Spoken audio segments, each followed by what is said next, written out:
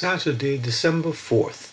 Nevertheless, we made our prayer to our God, and because of them we set a watch against them day and night. Nehemiah 4:9. Watch and pray, the key to victorious Christian living. It is good to watch and pray. Nehemiah had set a watch because of the danger from the enemy around him. This was the secret to his victory over the enemy who would hinder rebuilding the walls of Jerusalem.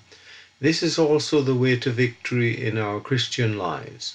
Watching has the thought of observing and discerning the needs around us. Praying is the act of depending on God completely to help meet those needs.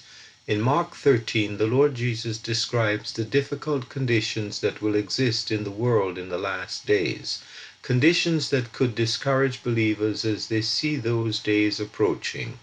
In verse 33, we are instructed to watch and pray.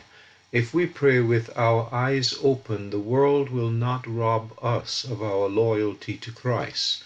Watching and praying is also the secret of victory over the flesh. The Lord Jesus warned Peter, James, and John, "Watch and pray lest you enter into temptation. The spirit indeed is willing, but the flesh is weak." Mark 14:38. Later, Peter did not pray with his eyes open, but walked right into temptation and denied the Lord. Watching and praying will also give victory over the devil. Writing to the Ephesians, the Apostle Paul describes the adversary we face and the armor we must wear. He goes on to remind us that we must draw from the arsenal of all prayer and supplication in the Spirit. Ephesians 6:10-18. Spiritual victory comes from watching and praying.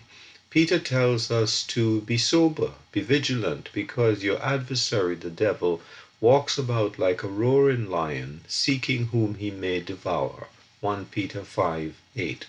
Paul reminded those at Colossae that watching and praying is the secret of finding open doors for Christian ministries.